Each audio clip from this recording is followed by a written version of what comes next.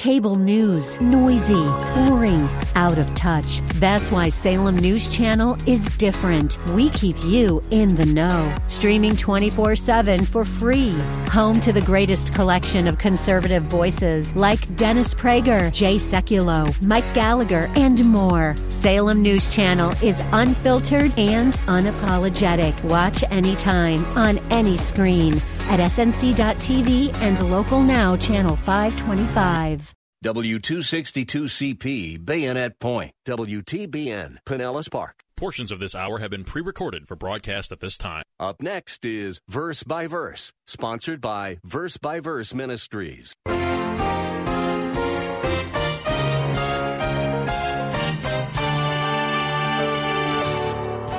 That leads us to the third and final question.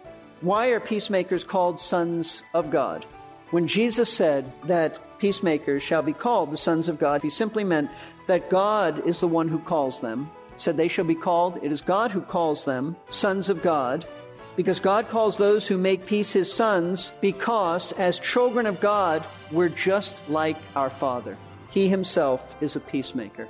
A son ought to reflect the character of his father. Like father, like son. We've all heard that one before. And more often than not, it rings true in the world around us.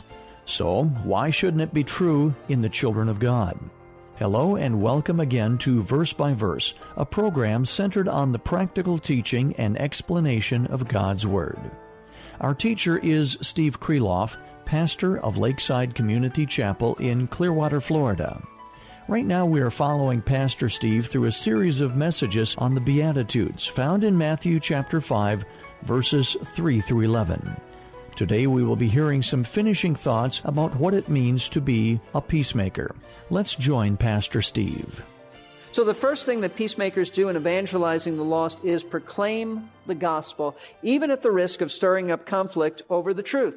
There's a second thing that peacemakers do in making peace, and it's one that's often overlooked. We are to pray for the lost to be saved. We're to pray for them. In addition to promoting peace by sharing the gospel, we've often neglected the glorious truth that God responds to saving people by means of our prayers. Yes, God is sovereign. He'll save whomever he wants, but we're part of the process. He's sovereignly chosen to use us as we share the gospel, but as we pray for people to be saved. Just as the psalmist commanded the Jewish people in the Old Testament, pray for the peace of Jerusalem, so God commands us today to pray for the unsaved to experience peace with him. I remember years ago, a woman in this church came to me and questioned whether we should ever pray for the lost. And just based on how she spoke to me, I gathered that she didn't believe we should pray for the lost. And she almost challenged me, well, can you find any scripture that says anywhere we're to pray for the lost? Absolutely, you can. Paul prayed in Romans 10:1. Speaking of Israel, he said this, "Brethren, my heart's desire and my prayer to God for them is for their salvation." The Apostle Paul prayed for Jewish people to be saved and for others as well. And I would add, he also commanded us to pray for the lost. We are definitely told to pray for them. Let me show you this. 1 Timothy chapter 2. 1 Timothy chapter 2. Now you have to understand the background of Timothy in the sense that these people had some kind of attitude of elitism. There were false teachers here who really concentrated on just being elitists, and they weren't interested in a world of lost people.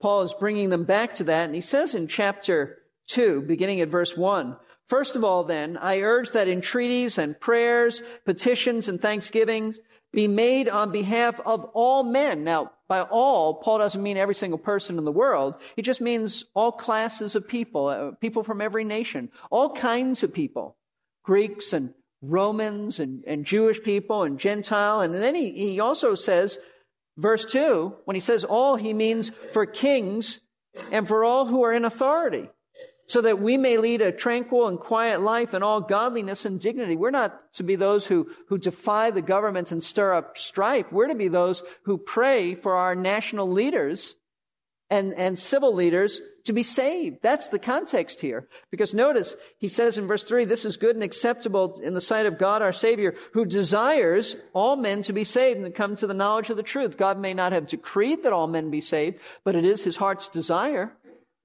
God does not delight in the death of the wicked. So we are to pray for the salvation of all kinds of people.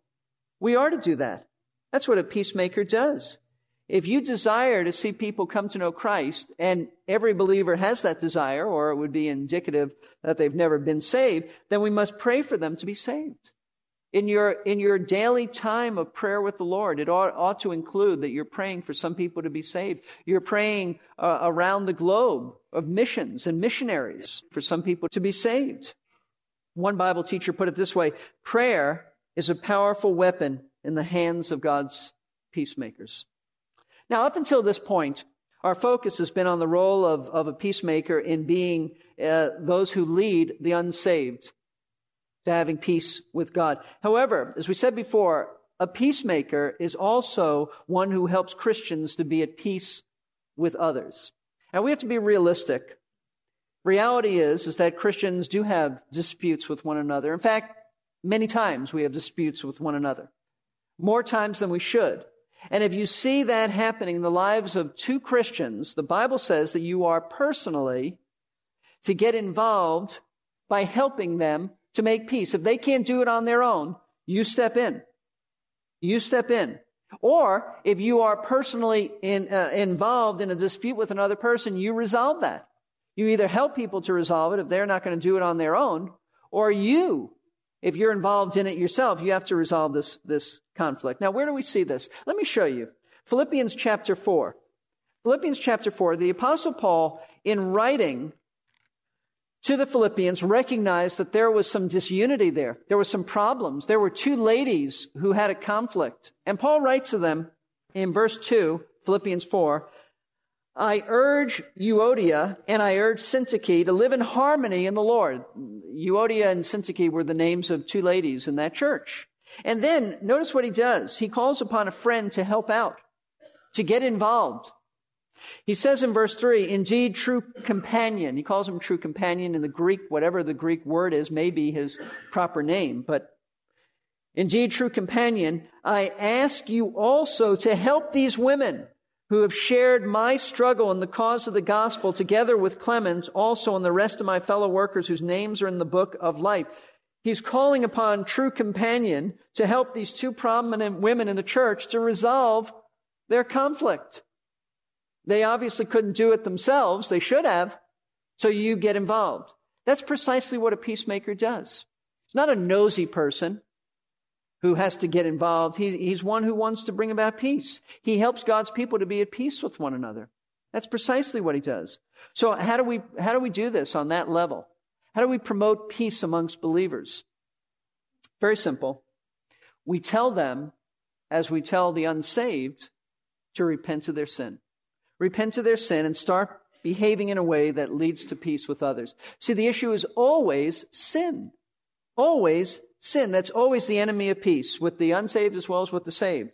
When sin reigns, and it reigns at times, not all the time, but it reigns at times in a believer's life, there can be no peace. There can be no peace. So if we're going to be peacemakers, we've got to get to the source of these conflicts, and that's always sin. Jesus addressed this very issue. This is not a secret. Go back to Matthew chapter 5, and just a little bit later in the Sermon on the Mount, he spoke about this. Verse 23 of Matthew 5. Therefore, if you are presenting your offering at the altar, and there you remember that your brother has something against you, leave your offering there before the altar and go.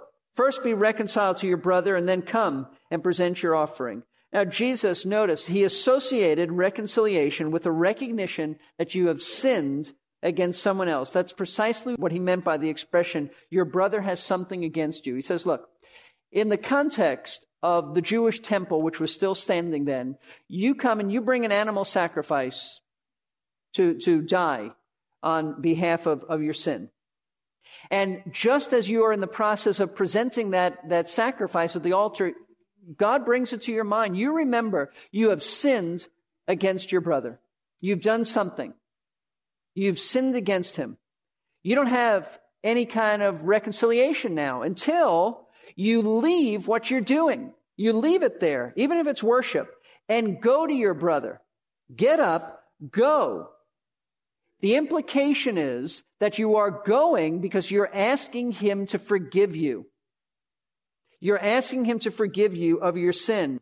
And that's what Jesus is talking about. Even if you're involved in worship, and there you remember that your brother has something against you, get up and go to him and be reconciled to him.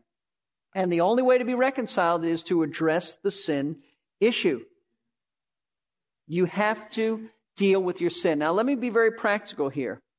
That means that when you go and speak to somebody you've sinned against, you must never tone down your sin so that you're really not admitting that you've sinned. And folks, we have all kinds of clever ways of doing this. We say, look, I'm sorry if I hurt your feelings. That's not asking forgiveness. You know what that is? That's saying, I'm sorry because you're too sensitive. It's really saying, you're the problem, not me. I'm sorry if you couldn't handle what I said to you and you overreacted. That's not going to resolve anything. That's not the issue. If you have sinned against somebody, don't put it on them. They may indeed be sensitive, but that's not the issue. So you don't say, I'm sorry if I hurt your feelings. Nor do you say, if I've offended you, I apologize. That means, let me translate it for you, I don't think I've offended you. I don't think I've done anything wrong, but you think I have, so sorry. The reason there's a silence here is because you've done that. That's why it's very quiet here. You've done that. Listen, those statements don't bring about peace, and that's why some of these issues have never been resolved. They don't bring about peace. They don't bring about reconciliation. They bring further separation. And you feel, well, I've done my job. No, you haven't done your job.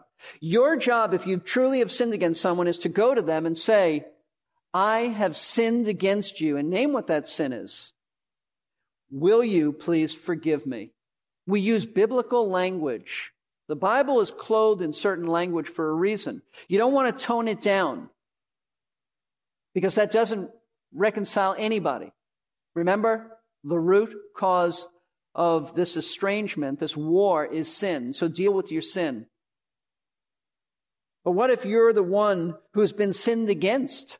You didn't sin against somebody, but you've been sinned against. Well, that's found in Matthew 18. Matthew 18, starting at verse 15, is a passage about church discipline. But the first step, so that it doesn't have to go to discipline, public discipline, is found in verse 15. Jesus said, if your brother sins, and it could be that the sin is against you, or it could be that you just see some unrepentant sin in his life. If your brother sins, you're to go and show him his fault in private. If he listens to you, Jesus said, you've won your brother. What does he mean to win your brother? Well, he's already a believer, according to this, and that's who you discipline in church setting, a believer. You wouldn't discipline an unbeliever. But to win your brother means that by confronting him with his sin, you've helped him repent, and therefore you have restored him to fellowship with God as well as fellowship with yourself. You've won him back. The war is over. Conflict is resolved. But it only will be resolved when you address his or her sin. The implication is that they've repented and they've asked you to forgive them.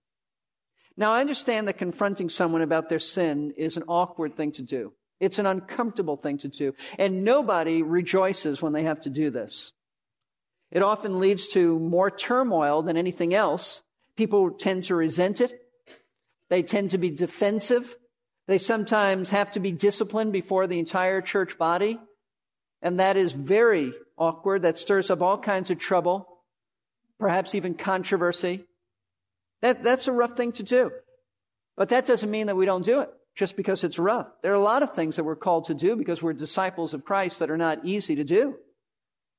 But we're peacemakers, and that's what a peacemaker does. Listen, the Bible, let me reiterate this again. The Bible never teaches peace at any price.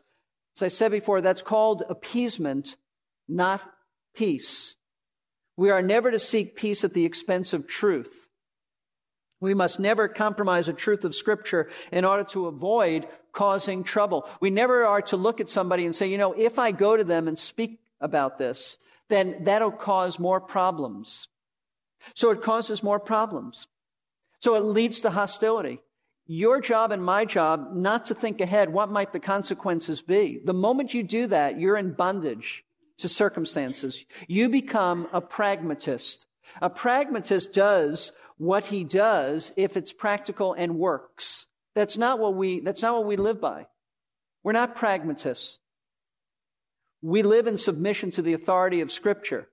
If Jesus said to do this, then we do it. And as I said, the moment you jump ahead and think, well, this might result in this way, you're in bondage to circumstances.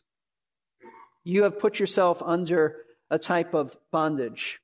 If addressing someone's sin and standing for righteousness leads to hostility, then we have to accept those consequences because that's what the Bible commands us to do. In the words of John MacArthur, do what's right and let the chips fall where they may. That's the only consideration we have. Is this what Scripture says? We do it. If it leads to trouble, God will give us grace. But having said that, we want to also understand that being a peacemaker doesn't mean that we always succeed at achieving peace. It doesn't mean that at all. It means that at least we make an effort to bring about peace. Sometimes it doesn't work, but we're to do it anyway. Paul said in Romans 12:18, if possible, so far as it depends on you, be at peace with all men. Did you get that? Paul said, if possible, meaning that's not always possible, especially when you're dealing with the unsaved, because peace is dependent upon the attitude and response of others. And sometimes they don't respond the right way. That's just out of our control. That's not our business. Our business is to, what Paul said, do what you can. I remember speaking to an aunt, or an aunt, if you'd like, years ago, and I said something that was rather insensitive to her, and sometime later it came to my mind that I have offended her. So I called her. I called her up, and I asked her to forgive me. And you know what she said? I'll think about it. And she never did get back to me. And so you know what? I wasn't able to bring about peace, but I made an effort to do it. I made an effort. That's what Paul's saying. If possible, as far as it depends on you, do your job. We can't change their hearts.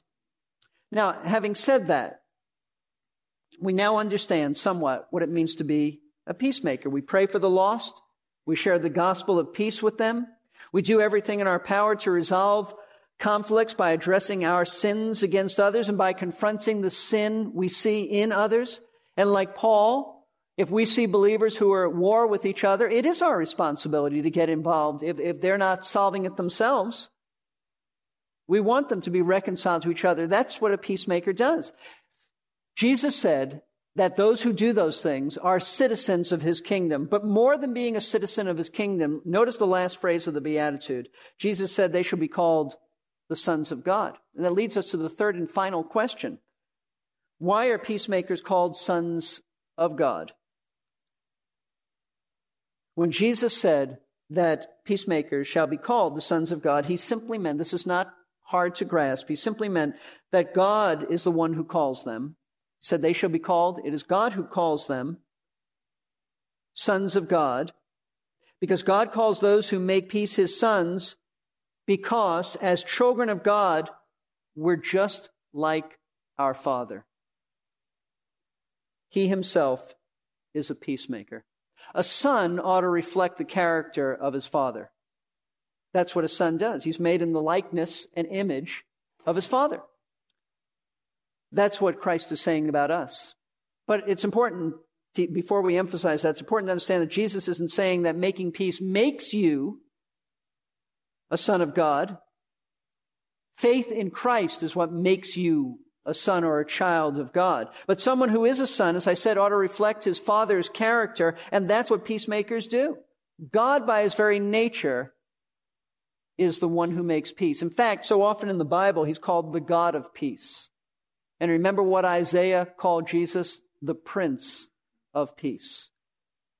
If God has saved you, then he's transformed your character so that you have been changed from someone who was once quarrelsome, contentious, pugnacious. I got that word in. Pugnacious. Now you've been changed into one who is a peacemaker. God has changed your character to be like him. And granted that doesn't mean that we're perfect in making peace. We struggle, we fail. But even in our struggles and failures, peacemaking is a part of our character to some degree, to some measure. That's the mark of being a believer.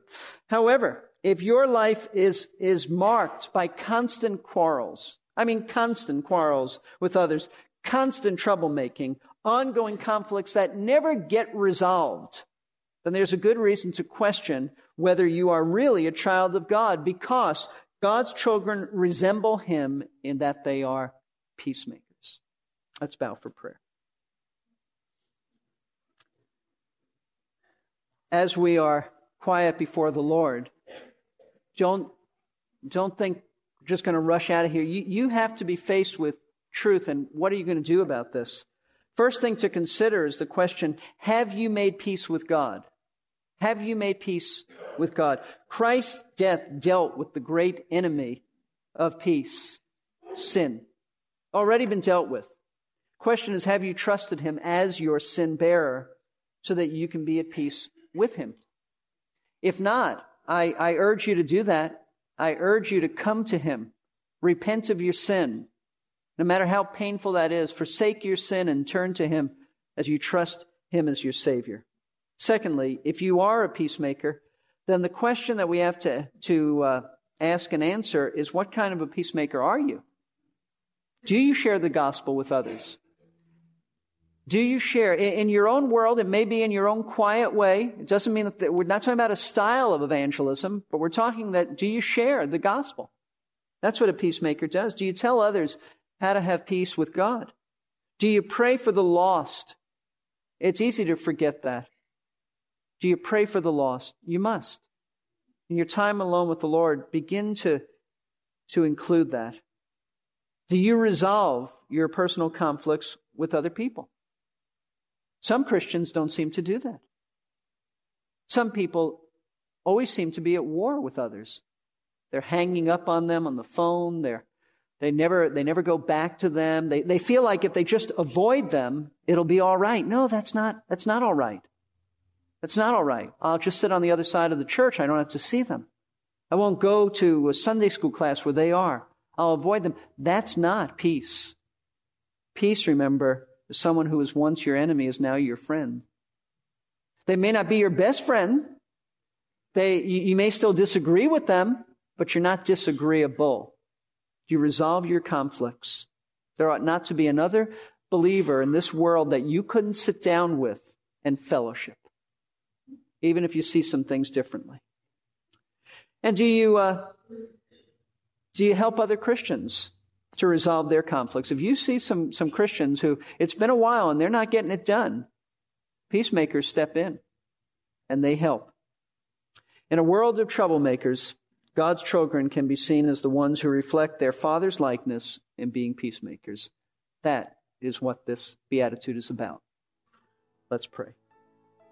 Father, thank you. Thank you for this beatitude, so many wonderful truths, Lord. And it really hits us where we are, because we all struggle with other people. And we've all had conflicts with other people, Lord, but now we know what to do. Help us to never tone down our own sin, to never avoid with words and terminology facing our own sin, shifting the blame to others, justifying, rationalizing our sin. Lord, may we be humble enough to deal with our sin, because the only thing that keeps us from dealing with sin is pride. So, Father, I pray that for every one of us, including myself, help us to implement these truths in our lives. Help us, Lord, to have a burden, and more than a burden, to do something about it, to share the gospel with others, to pray for the lost, that they may know you as the God of peace. Lord, may we recognize that we are the only people on this entire planet who can accurately tell others how to be at peace with you. Religion can't do it. Good works can't do it. Only the message of reconciliation. Thank you. We are your ambassadors. Help us to be good ambassadors. And for those, Lord, who don't know you, I ask you to open their hearts so that they'll repent of their sin and trust the Savior. I pray this in His precious name. Amen. When Jesus was here on the earth, He told His disciples that if they had love for one another, then all men would know that they were His disciples. In a similar fashion, being a true peacemaker identifies us as those who have been transformed by God and adopted as His sons. It is not what we do that changes us, but rather it displays who we are in our nature. Because we have God's life within us, we can be a reflection of His glory and His character. Thank you for joining us today. If you have been enjoying these messages from Christ's Sermon on the Mount, please call us and let us know. You can reach us at 727-239-0306. We would love to hear from you.